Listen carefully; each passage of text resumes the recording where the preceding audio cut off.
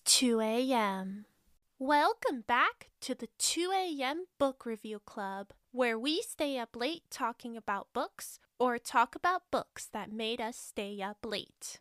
This week, I want to talk about strong women. Strong women are a trope, an archetype in fiction that have gotten a lot of, let's call it feedback, over the past few years. Personally, I first became aware of this conversation. I feel like I'm being generous in calling it conversation, but let's call it conversation during the release of the movie Captain Marvel, which I believe happened back in 2018. But obviously, I know that this discussion has been going on for a lot longer than that.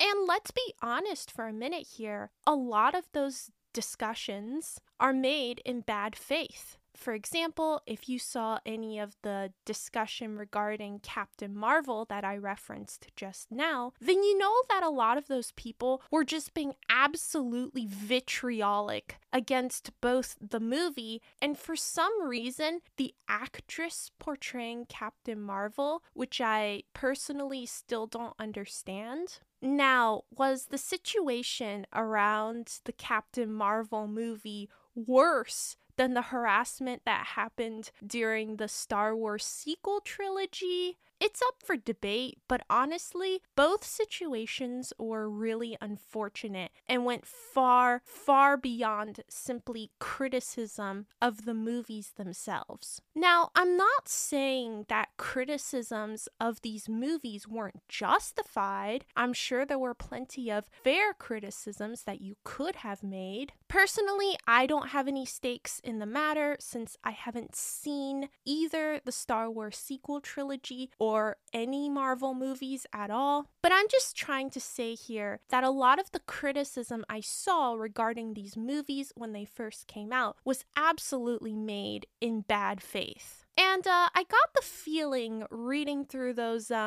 discussions that a lot of the criticism that strong female characters who are branded as strong female characters receive comes from people who would rather not see women as protagonists in any kind of movie except maybe rom-coms. So all of this to say that I am not here to endorse or support those kinds of arguments against strong female characters. Period. Full stop. No exceptions. As a woman who loves traditionally male-oriented media like sci-fi and fantasy, I'm really happy to see women finally being elevated to the status of main characters. And as I've made clear on here before, I am a woman and I write books centered around women and women's experiences. However, in my discussion of strong female characters today, what I hope to do is to explore the way in which female characters are developed and presented as strong characters in literature. Going back a moment to strong women in film and television, those women are often defined by their struggles and their suffering. It's how they become stronger. And disturbingly, a lot of these struggles often involve violence and violent assaults committed against them. I'm sure that there are a lot of examples that you're probably thinking of right now, but in particular, I'm thinking of Sansa in Game of Thrones Season 8, where she says something along the lines of being grateful for her suffering because it's what made her stronger. I don't know the exact line since I didn't watch Season 8. Back when Season 8 was announced, I had actually never seen Game of Thrones, so I took it as an opportunity to binge all 7 seasons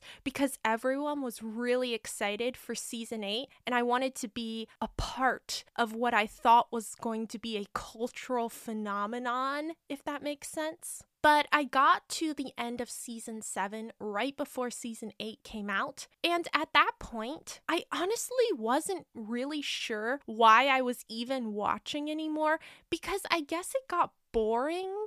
Even as early as Season 5, there were points where I found myself wondering what I was doing because I just wasn't interested in the story. And so when season 8 came out, I decided to wait. And then the memes started appearing online, and I felt so vindicated in deciding not to watch it. So to this day, I have still not seen season 8. As far as I'm concerned, that show ended with the ice zombies invading Westeros and killing everyone off, and that's a better ending than the show got anyway. Moving on, let's just say that I have a lot of problems with this idea that trauma and suffering can make anybody stronger. I'm not going to sit here and pretend that I've had a terrible life, because I haven't. My life in a lot of ways has been pretty great, very fortunate, very privileged. But I have certainly been through experiences that were traumatic for me. And the result of those experiences was not that I became some kind of superhero or even a stronger person. Those experiences deeply affected my mental health, and those mental health struggles continue for me even today. Even when my life appears to be going great and I should be really happy, sometimes I'm not. Sometimes I can't be. And when my life is not going so great, my mental health problems just make everything worse. And knowing that there are people out there who have endured things I can't even begin to comprehend, it really drives home for me my deep-seated belief that trauma cannot make you stronger. It handicaps you in day-to-day life. It makes you even more depressed when your life is going great and you feel like you should be happy, you need to be happy, but you just aren't. And it can make even the most innocuous, mundane things bring back terrible memories. But it absolutely does not make you stronger. I am strong in spite of the things that I have gone through. And in my opinion, I think I would be a much stronger person today if I had never had to endure them. Now, let's bring the conversation back to strong women in literature. Most of the conversations I've seen regarding strong female characters have centered around film and television. But let's be honest, books are more of my thing, especially when I'm hosting a books podcast. So let's talk about strong women in books. Do they suffer as much as their visual media counterparts? Do they endure the same kind of suffering? Can strong women in literature be strong without suffering? Let's find out. So, the first book on my list today is The Lies I Tell by Julie Clark. This is a recent release from 2022, and it was a book that I was super excited to read. It centers around a female con artist, which, as pointed out in the book, is not particularly common in true crime. If you think of con artists, you probably think of Ponzi schemes or other big financial schemes that are usually run by men. Although if you've been paying any attention to the news at all, you probably know that Elizabeth Holmes got sentenced to jail recently back in 2022, and she definitely counts as a female con artist. Theranos is one of the more audacious schemes I've ever read about, and it's absolutely incredible how many people she was able to fool off of appearances alone. Don't judge a book by its cover is a saying that could have been invented specifically for her. I've been following the Theranos story for years at this point, and I will never get over the fact that so many people invested in her company when she never had an actual working product. Another female con artist case I came across recently was the story of Anna Sorokin, which you may have heard of if you've seen the Netflix show Inventing Anna. Anna Sorokin was a con artist who managed to trick a lot of wealthy people into giving her money by pretending to also be super rich, which is honestly pretty smart. Apparently, rich people love giving other rich people money. Anyway, Anna Sorokin ended up going to jail, and as far as I know, as far as her Wikipedia page goes, she's still under house arrest. If you've never heard of her, you should absolutely take a look at her Wikipedia article, which I'll be linking in the description. It's quite the saga. It's an epic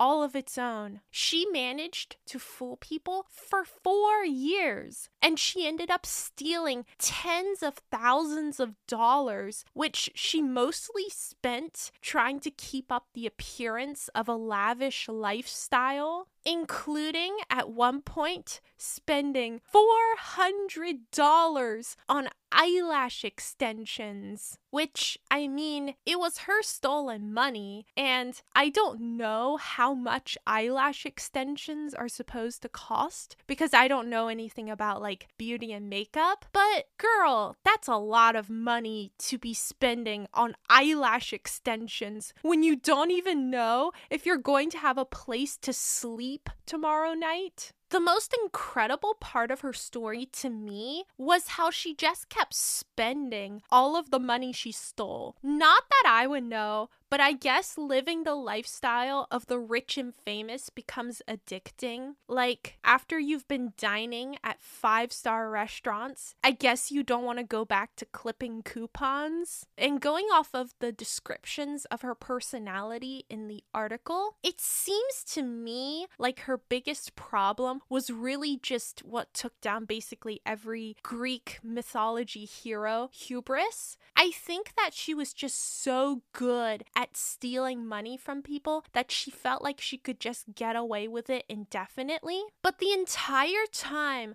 I was reading the article, I kept thinking, okay, now you've got your hands on a lump sum of money. Why don't you just run with it? At one point, for example, she got her hands on $70,000, which is a lot of money to get without actually doing any kind of work. There are plenty of people who make that in an entire year. But you know, reading through her Wikipedia article, she doesn't seem like a particularly nice person. So I'm glad she was caught and everything, but still, missed opportunities here. So all of that is to say that female con artists have been on the public's radar recently, which I think makes this book, The Lies I Tell, pretty timely. And it's definitely one of the reasons that I was so interested in reading it. The Lies I Tell is centered around two female protagonists, Meg and Kat, who I would say are both strong women. If you want a really good way to summarize Meg's character, and also if you want an easy way to describe this book, I would highly recommend listening to Taylor Swift's song Vigilante Shit. It's one of the songs on her newest album, Midnights. And if you love that song, you'll definitely love this book. Even if you don't love the song, you'll probably still like the book. But I'm just saying, the subject matter of the song and the vibe just struck me as really similar to this book. It's not personally my favorite song melody-wise. I feel like melodically it could have been more interesting. And I don't really like that there's not really a point where the song builds up. I don't know the technical term, but I think you know what I mean. But I do love the lyrics because they give me huge Reputation vibes, Plastic Hearts vibes, and I love both of those albums. I listen to them whenever I want to psych myself up and feel confident. Also,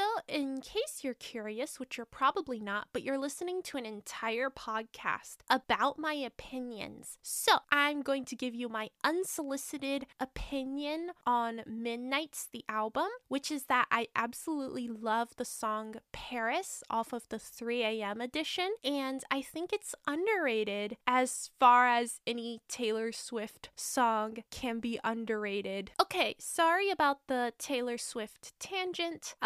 This podcast is absolutely not in danger of becoming a Taylor Swift podcast because there are definitely enough of those out there, and also it would become a very boring podcast probably because I would just be like, oh, I love this song and that song and this song, you know, not very interesting content. I am aware I'm making it sound like there aren't enough book podcasts out there, but here we are. Back to The Lies I Tell. Back to our regularly scheduled content. content. The premise of this book is that Meg is a con artist and Kat is a journalist who has been hurt by Meg in the past and wants revenge. Now, as I said before, I would definitely classify both of these women as strong women. They're independent, they're very much in control of their lives, and they've both made the most of their lives despite what they've been through. Did you catch what I just said?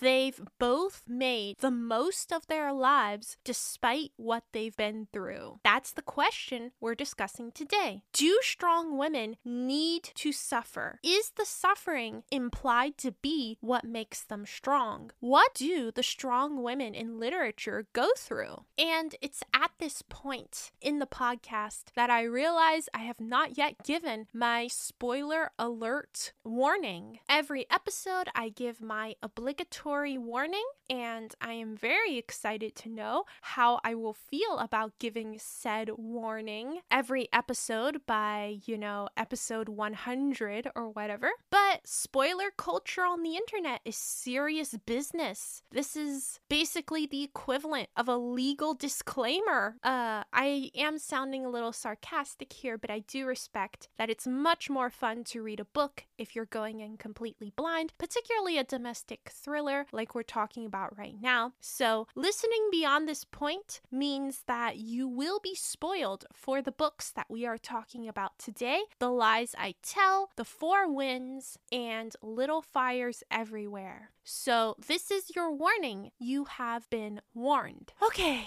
back to The Lies I Tell and its characters. Meg is clearly a character who rises out of her suffering like a phoenix from the ashes. Too dramatic? Probably. At the beginning of her career, Meg is broke and she's living out of her car. Not a fun situation for anyone to be in. Her first scam is what gets her out of poverty and onto the road of a career criminal. I don't think it's fair to say that her suffering is depicted as what makes her strong, because she's incredibly creative at dealing with her hardships even before she starts scamming people. That kind of confidence and quick thinking that Meg has is something that she was born with. And the attributes that make her a great scammer, getting to know people, being incredibly patient and observant, being very, very good at reading people, those are all characteristics that Meg is depicted as having even at the very beginning of her story, before anything bad really happens to her. So I would say that Meg's suffering is more of the catalyst for her chosen career rather than what makes her stronger. Or let's put it this way: if Meg had never become homeless, if she had never suffered, then she would still have the same skills. She might have developed them in some other capacity and have developed a roughly similar personality. I don't know, she might have gone into sales or something, but she would not have become a scammer. And she only succeeds at being a scammer because of talents she already has. Those talents don't arise out of her struggles with poverty or her scamming. So overall, I would say Meg is both a strong character and a character whose development is not intrinsically tied to her suffering. Yes, for the purposes of the story, she does need to suffer, but her suffering is not intrinsically tied to her strength of character. So A+ job at writing a strong female character. I really like Meg, and she's one of my favorite characters I've read about so far this year, which, given that it's still early in the year and I haven't read that many books this year, it's kind of like calling a January release your favorite movie of the year, but you get my point. I think one of the reasons I really like Meg is because she reminds me of those epic action heroes who always have a plan and are always level-headed and have amazing instincts. I'm thinking in particular of Ocean's 11 or the old Mission Impossible TV series, which I realize that probably nobody has seen these days, but that's fine. It's not a role that I have seen given to a lot of women in fiction, and that makes me sad, honestly, because I'm a sucker for that archetype. I really enjoy reading about it, no matter how unrealistic it gets.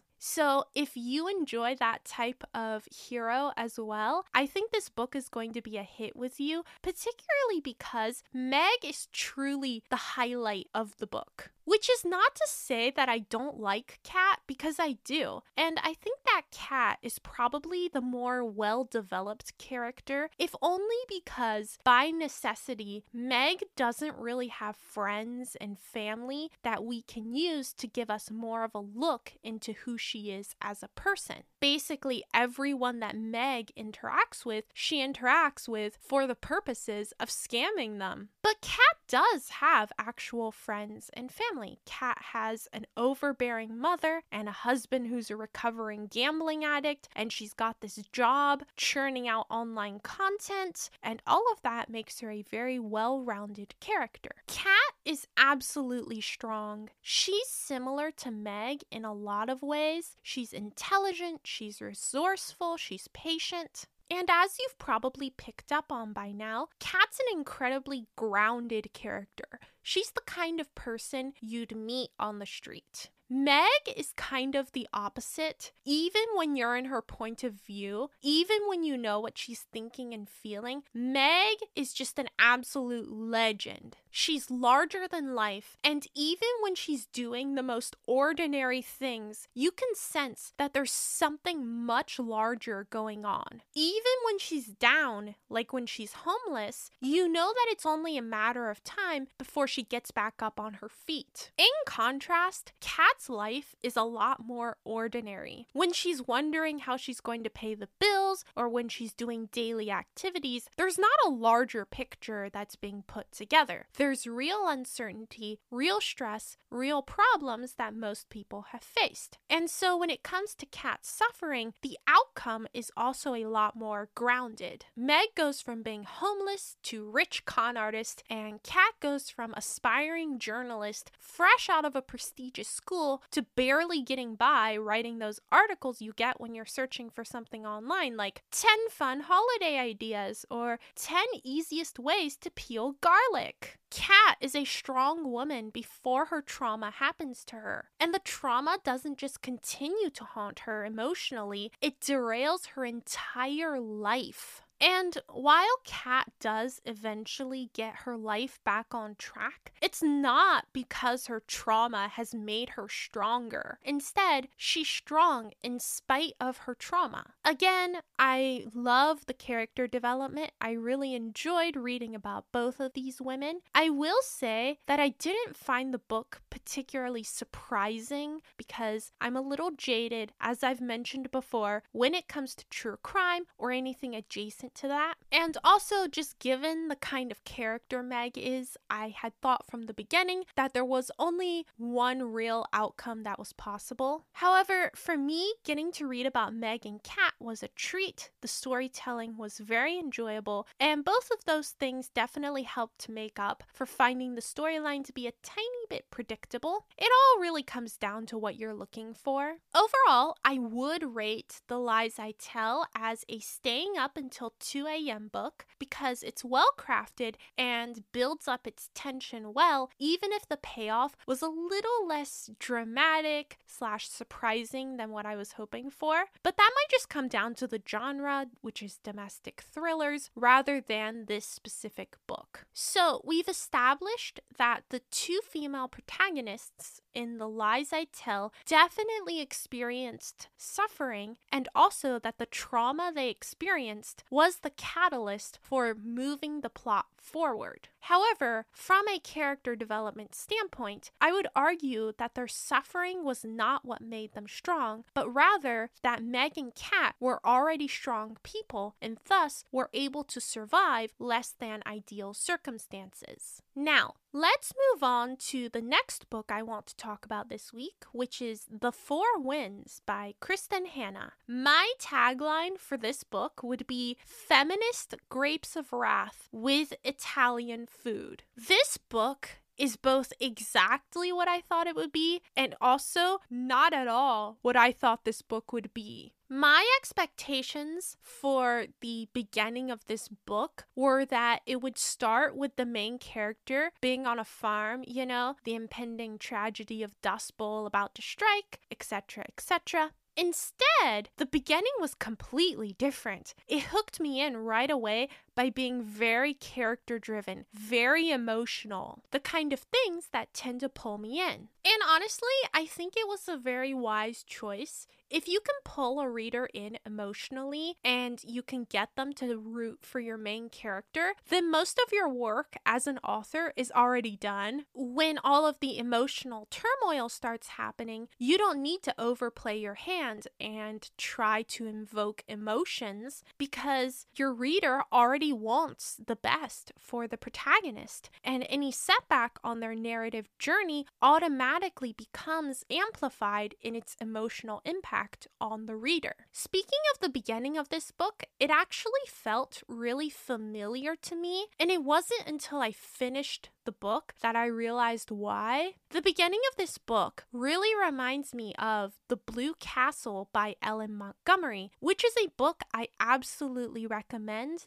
Ellen Montgomery has always been one of my favorite authors because she has such an engaging narrative style and just this real talent for creating compelling characters. Also, The Blue Castle is out of copyright, so you can actually read it for free on Project Gutenberg. I'll be putting a link to it in the description, and I really love this book because it's so heartfelt and so sweet. It's just a very feel-good story, particularly for people who are feeling depressed with where they are in life or who are just stuck in an unpleasant situation. And unlike Anne of Green Gables, which is probably the book you think of when I mention Ellen Montgomery, The Blue Castle was written for an adult audience, so it is more mature in its themes than something like Anne of Green Gables, which was written for children. Anyway, back to The Four Winds. The Four Winds starts out as very reminiscent of The Blue Castle, but obviously it takes a very different direction, with the main character, Elsa, ending up as a farm wife and dealing with the struggles of the Dust Bowl, which occurred in the 1930s. Essentially, the Dust Bowl occurred because the Midwest, which is still famous for its agriculture, became unable to support the farmers who lived there because the topsoil was blown away and gave rise to dust storms. Crucially, there wasn't enough rain, and you can't grow crops if it doesn't rain. So a lot of farmers ended up moving to California in order to try to find work because the state of California was trying to attract domestic U.S. workers to replace the Mexican immigrants who had traditionally been doing most of the agriculture. Unfortunately, there wasn't enough work for the droves of farmers who traveled to California, and these farmers ended up living in pretty dire conditions until World War II created a bunch of new jobs. Essentially, the whole Dust Bowl situation was a microcosm of a story that was happening all over the US during the Great Depression. If you read Grapes of Wrath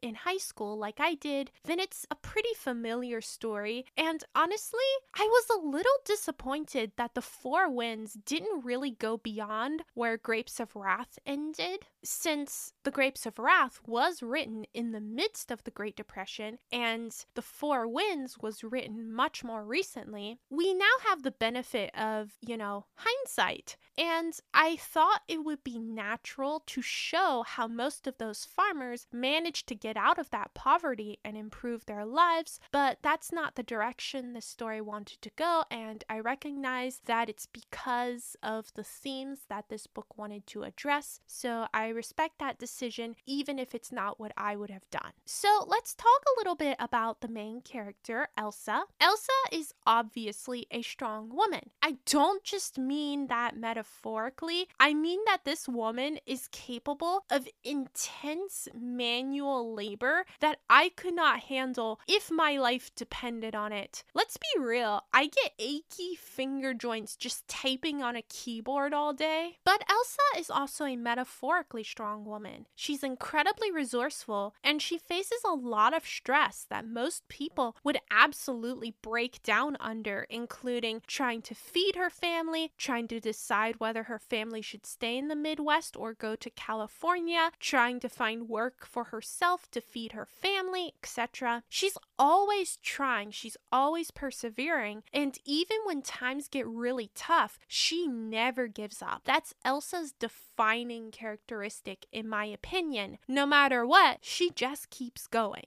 Going back to our discussion about strong women and suffering, Elsa's inner strength is not something that's immediately apparent at the beginning of the book, but it's absolutely there. I would argue that her character development, during which she becomes a stronger person, is not at all tied to the struggles she goes through. Instead, I think it's her in-laws, the Martinellis, and particularly her mother-in-law, who make her stronger by their example. And when things get tough, it's her in-laws who help her get through it, just like she also helps them. But most notably, her in-laws help her develop her internal strength before any of the real struggles begin, when everything is still prosperous and times are good. And I think that's a really good, very realistic way of showing how being surrounded by loving and supportive people can make you a stronger person. In contrast, Elsa's abusive family at the beginning of the book puts her through a lot of emotional turmoil, but none of that makes her stronger. It's only when she finally experiences what it's like to live in a healthy family dynamic that she becomes the strong person she always had the potential to be. And she continues to be that person throughout the rest of the book, even when she would be entirely justified in just giving up. And I think that's a really touching portrayal of found family, and also a great way of developing a strong female character. Speaking of family dynamics, I found the dynamic between Elsa, her daughter Loreda, and Elsa's husband to be fascinating. It was just really well done, and it's not something that I've personally seen a lot of in fiction. Loreda is around 12 years old. She's very close to her dad, and she's openly resentful of her mother. Why? Well, because her mother is always super practical. She's always thinking about finances and the work around the house and the farm that needs to be done. On the other hand, Loreda's dad is always full of dreams and fantasies, telling Loreda about what life could be like in Hollywood, while he lets Elsa do most of the hard work involved in actually keeping a roof over their heads and food on the table. Now, speaking from personal experience, when you're a child,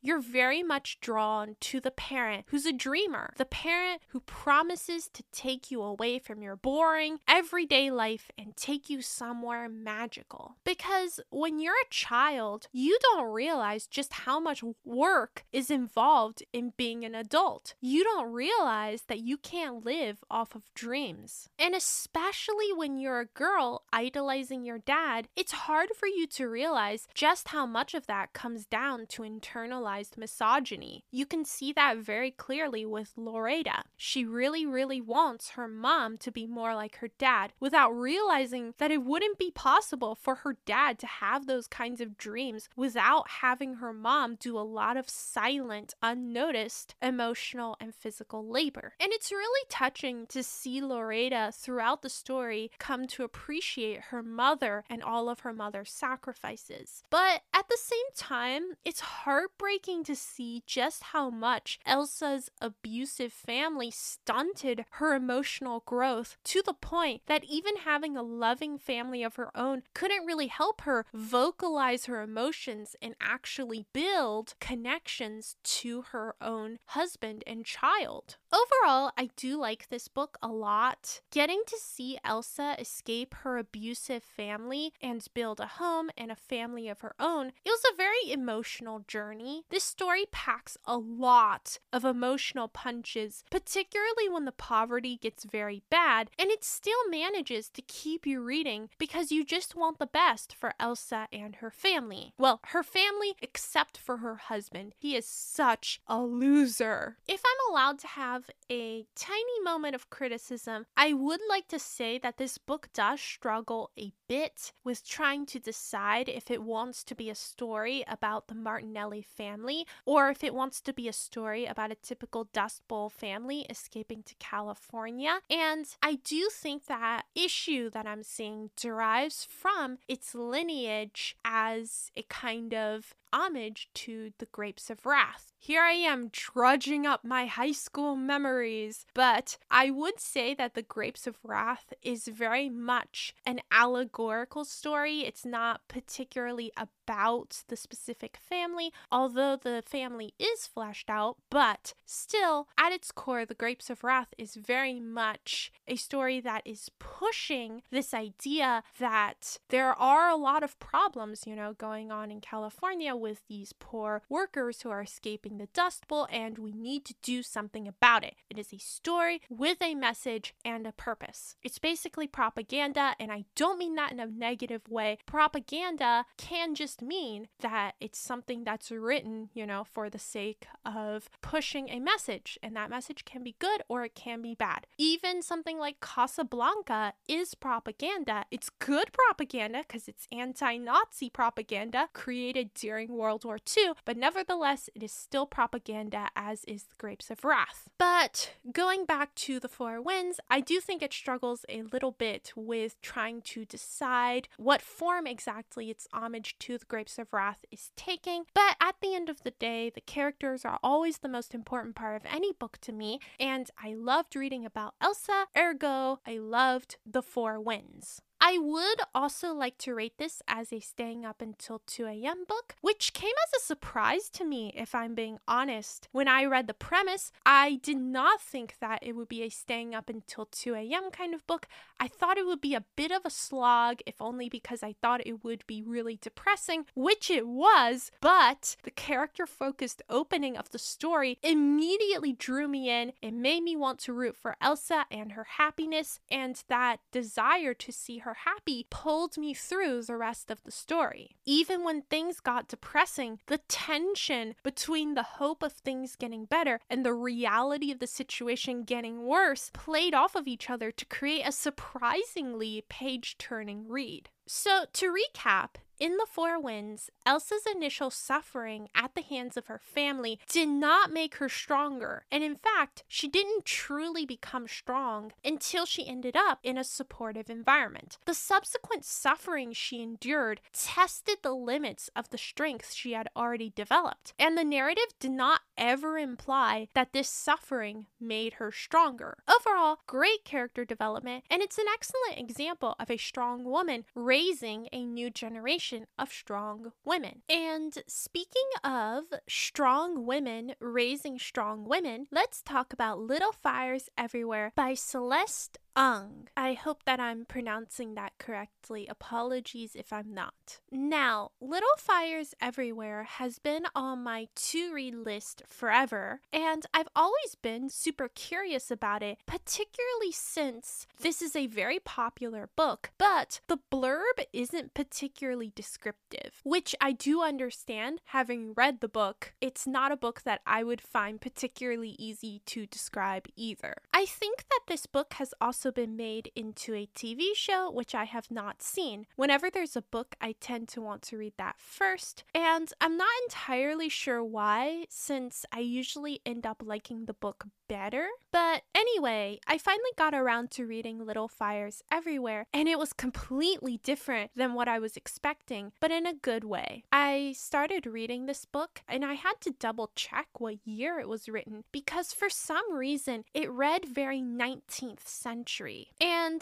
there's a few things about this style that make it seem reminiscent of 19th century books. But in particular, one of the biggest markers of that style for me is the omniscient point of view. you. That's an unusual craft choice. As you'll know, if you've ever picked up any book on writing ever, it's not a craft choice that most books recommend, and that's because it's really, really hard to pull off. But in this case, it works really well because the whole point of the book is that everyone has reasons, often sympathetic or at least understandable reasons for the choices that they make. But at the same time, those choices can have unintended consequences. As far as the premise for the book, it's about a single mother, Mia, and her daughter Pearl, who moved to this planned, very idealistic community called Shaker Heights, where they rent a house from a rich family called the Richardsons. The book is mainly about Pearl and Mia interacting with the Richardson family and the fallout from the connections that mainly Pearl but also Mia form. I'm honestly hesitant to call any of the characters really a main character, but I'd say that the focal point of the book is definitely Pearl and Mia, so they're what I would call the main characters. And Mia is the character that I want to focus on in particular when we talk about this week's topic, which is strong women and suffering. Mia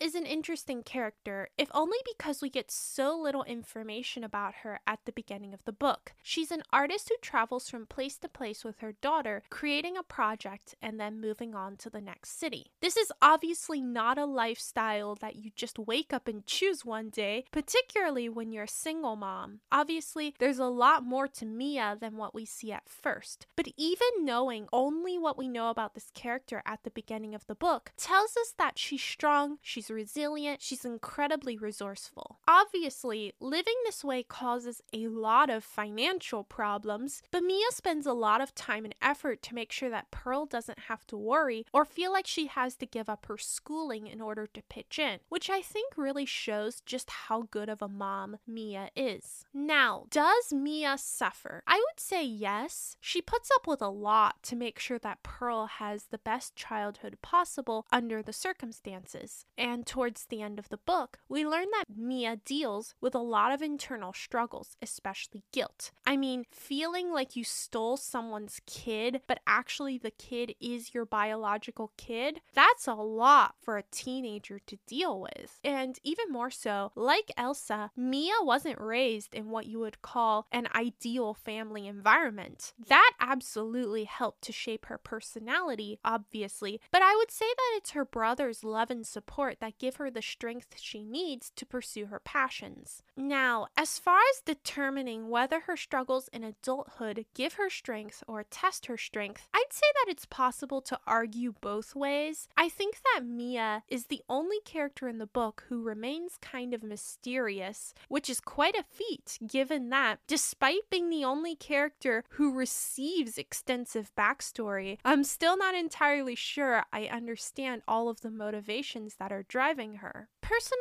I'm leaning kind of towards both. Mia is the kind of person who thrives under pressure, which basically makes her the opposite of me, and it's an amazing life skill. You can see that, for example, in her art. Some of her best art is inspired by the Richardsons, who I would argue cause her the most suffering aside from her parents. All in all, I have to admit that out of the three protagonists we've discussed this week, Mia, Elsa, and Meg/Cat, Mia is the one who resonates the least with me. I sympathize with her struggles, but overall, I think I'm just too pragmatic of a person to understand the choices she makes. She basically gives up everything to keep Pearl. She drops out of college and gives up a career just to raise a child that she knew from the beginning she wasn't intended to keep. It might be fair to call me a little selfish, but I tend to prioritize my own goals over pretty much everything else, particularly when it comes to major life choices. And I think that's partially because I've seen way too many women given to society's expectations of young marriage and motherhood, and partially because I'm really not ready to give up my dreams. When it comes down to my feelings versus what I've decided is right for me, I'm making the practical choice every time. But I want to make it clear that I did love the character of Mia, and I did love Little Fires Everywhere. Aside from the style, I also loved the message of the book, which is that everyone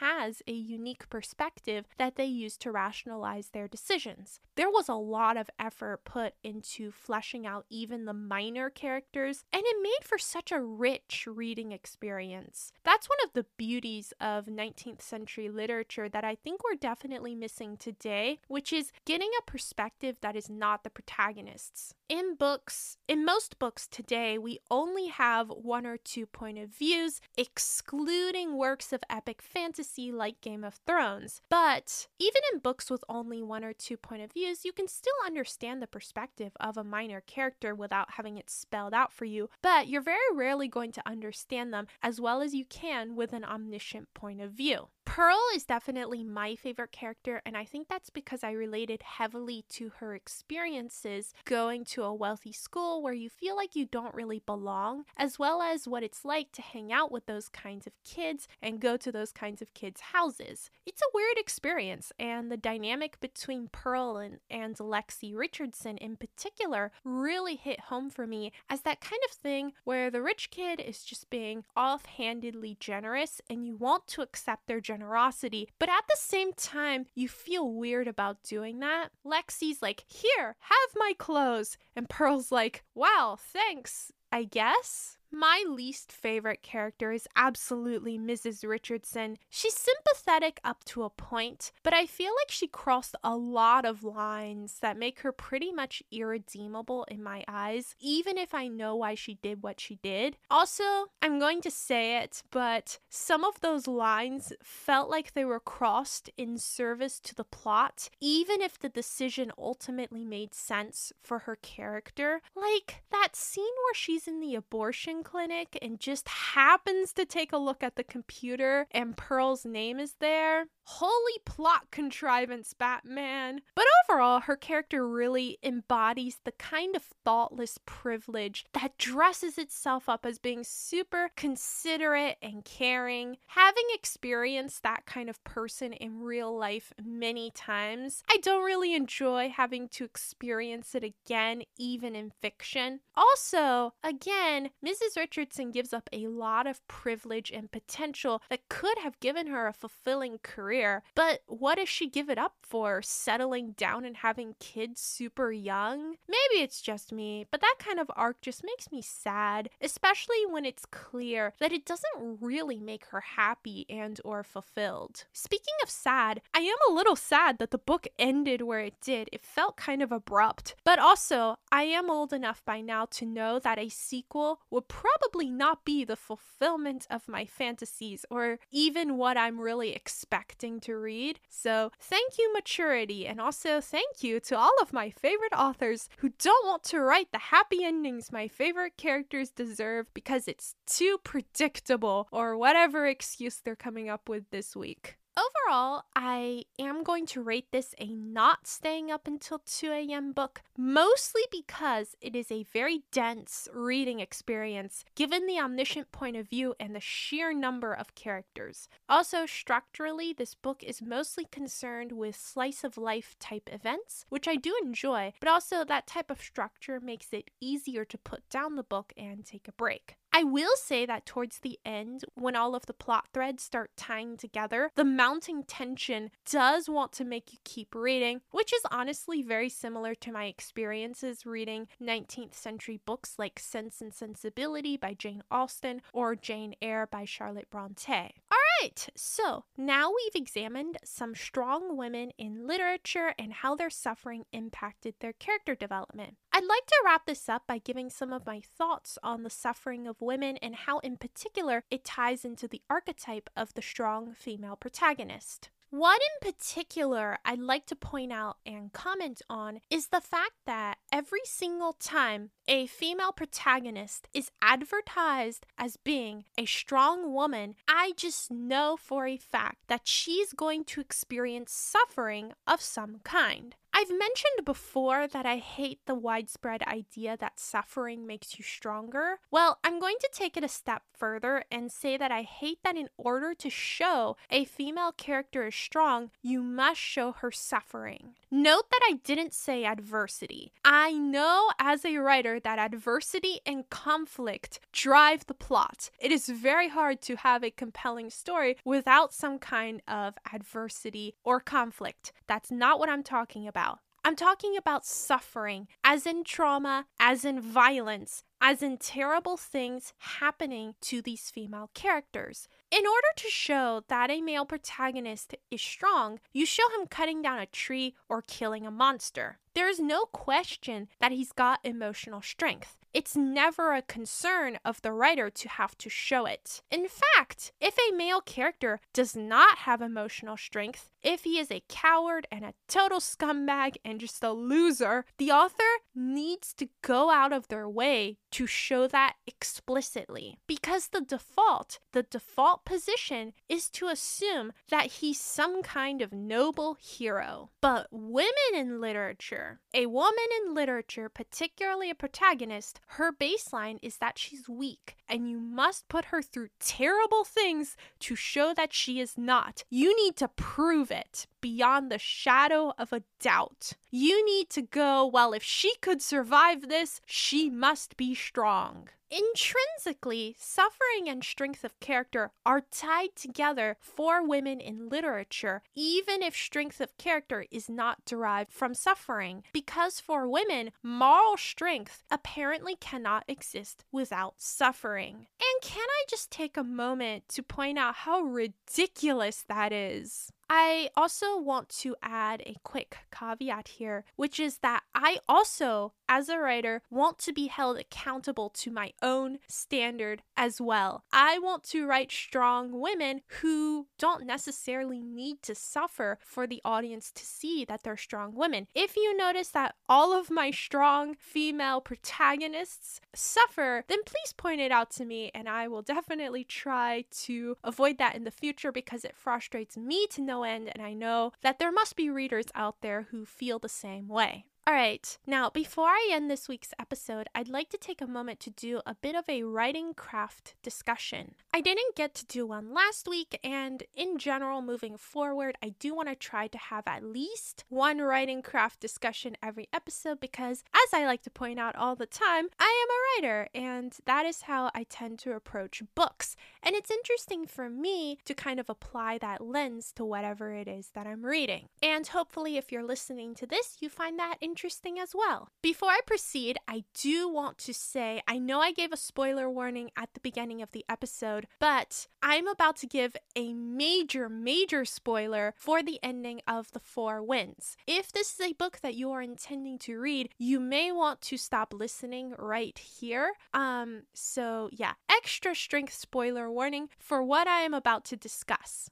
So adding on to this idea of suffering, I'd like to take a moment to talk about the ending of The Four Winds. The end of The Four Winds. The ending is that Elsa dies. There you go. Now you see, if you've not read The Four Winds, you see why I had to give an extra strength spoiler warning, because that is what you would call a major spoiler. Now, it's probably not a secret that I love happy endings. And what can I say? I read romance, I write romance. I adore cozy, happy stories where everyone gets what they deserve. It's also why I love mysteries. Most mysteries have somewhat happy endings, usually in the form of, justice or whatever. However, I do want to say that I don't dislike sad endings, especially if I feel they're appropriate for the story that's been told to me. I mean, I'm never gonna sit here and complain about the way A Tale of Two Cities ends. It wouldn't really be a gut punch if Carton survived, right? Oh, I guess theoretically that was a spoiler too.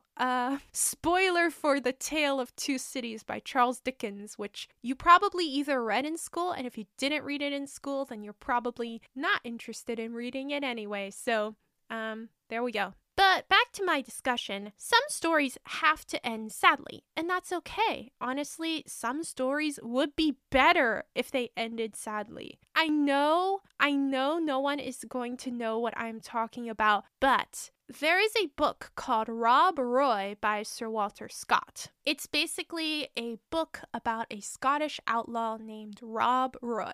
And that's all you really need to know about it. But anyway, that book was absolutely set up to have a sad ending. That was Sir Walter Scott's original intention when he wrote the book. But then it got changed at the very last minute, and it shows. Because do you know how he managed to change it to be a happy ending? He killed off like a dozen people in one page just so that the romantic interests could get back together. It's ridiculous. It would have been so much more impactful if he just left it as a sad ending. And also, he retcons basically everything that came before it, which it spoils the entire story when you reread it. And also, it just makes the whole thing not make sense. So, not only does it ruin the emotional impact, it ruins the entire book. So, like I said, although I love happy endings, I can appreciate a good sad ending, and I can recognize as a reader when that sad ending is supposed to exist. So, why do I not like the way The Four Winds ends? I actually had to think about it for a bit because I didn't want my answer to just be that I didn't want a sad ending or that I just wanted Elsa to survive. Both things are true, but that's not fundamentally why I dislike the ending. Here's my answer that I came to after a bit of thinking.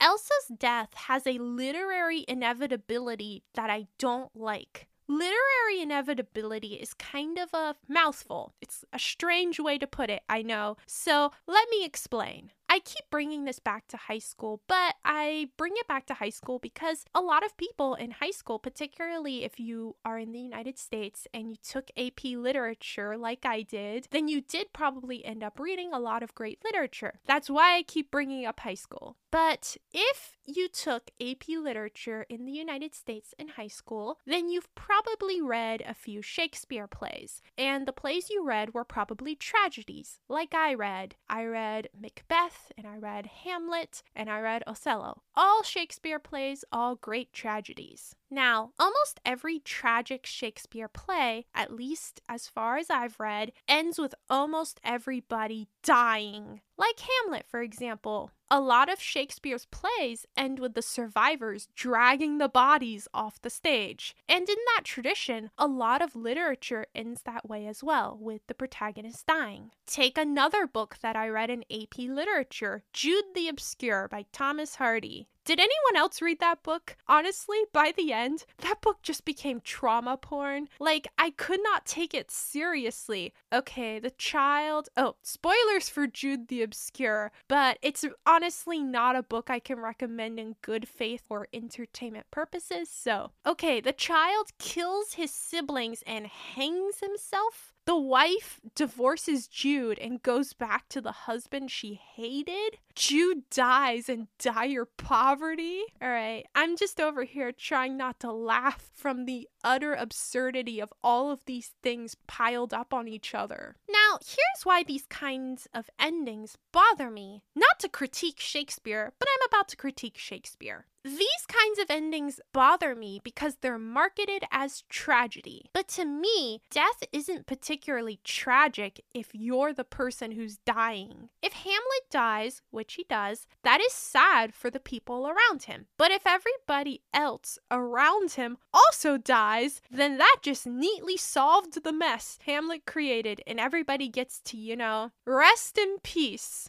Was that a little dark? I'm sorry. And in literature, generally speaking, you're in the protagonist's point of view. If you're reading Hamlet, then you're in Hamlet's point of view. So for me, the protagonist dying isn't a particularly tragic ending. It's more so the ultimate escape. For me, tragedy is knowing that you've made mistakes, knowing that things could get harder, and having to live with the consequences anyway. If you're dead, then that's it. Regardless of whether you think that there's anything beyond this life, once you're dead, you're done with life on Earth. Well, I guess if you believe in ghosts, it's a little different. But for most people, once you're dead, you're done with life on Earth. I don't think everyone comes back as a ghost. Is there anyone out there who believes that everyone comes back as a ghost once they're dead? Please let me know. Anyway, if you're already living in a tragedy, death is not the ultimate tragedy. It's a cop-out. The tragedy of Hamlet is not Hamlet's death. The tragedy of Hamlet is that Hamlet is a mentally ill man who is messing up his entire life. That is the tragedy. Now, going back to the Four Winds, let's take Elsa's story. Elsa's life is going steadily downhill basically the entire book. She manages to finally stand up for herself at the end of the book, and what happens? She dies without any prospect of her family's life getting better. Now, you may be thinking, well, Elsa has kids. Her death is sad for them since the kids don't die. And it's true, but the book not only doesn't focus on the impact that Elsa's death has on her kids, which would be tragic, but also the kids have Jack and their grandparents to look after them. If your point is to paint Elsa as a tragic hero, I'm just saying having her die is just a tiresomely predictable way to end her character arc. And Elsa dying is also not true to what I think the book is trying to say thematically.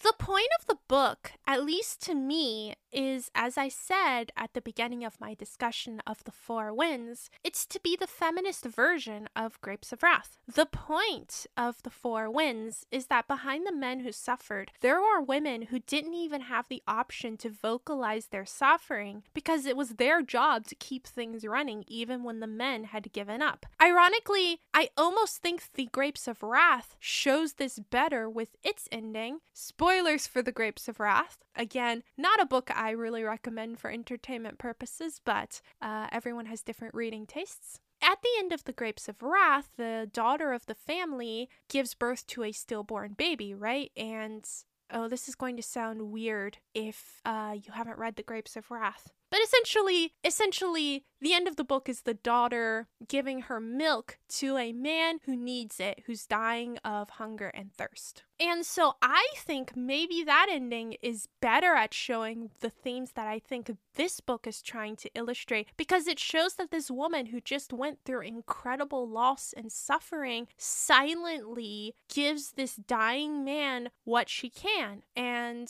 she's not even thinking of her loss in that moment because she just has to keep going. But basically, back to the Four Winds, women didn't have any choice but to keep going no matter what. And that, I think, is the crux of the difference between how in a patriarchal society men suffer and women suffer. I'm not trying to make this a gendered thing, but more how gendered roles in a patriarchy generally work. Men suffer, obviously, but their suffering is very much a reflection of how men are allowed by society, by patriarchal societies, to be individuals, to have individual needs and wants and desires. That's why Loreda, Elsa's daughter, is close to her father, because that's what she admires about him. But women are a different story. In a patriarchal social structure, women are always working for others, living for others, keeping things running smoothly for others. A woman's true suffering is that her job is never over. Even in modern society where many women have entered the workforce, it's still true that in many households, working women are still shouldering the large part of the burden of keeping the household running. A lot of working women still do a disproportionate amount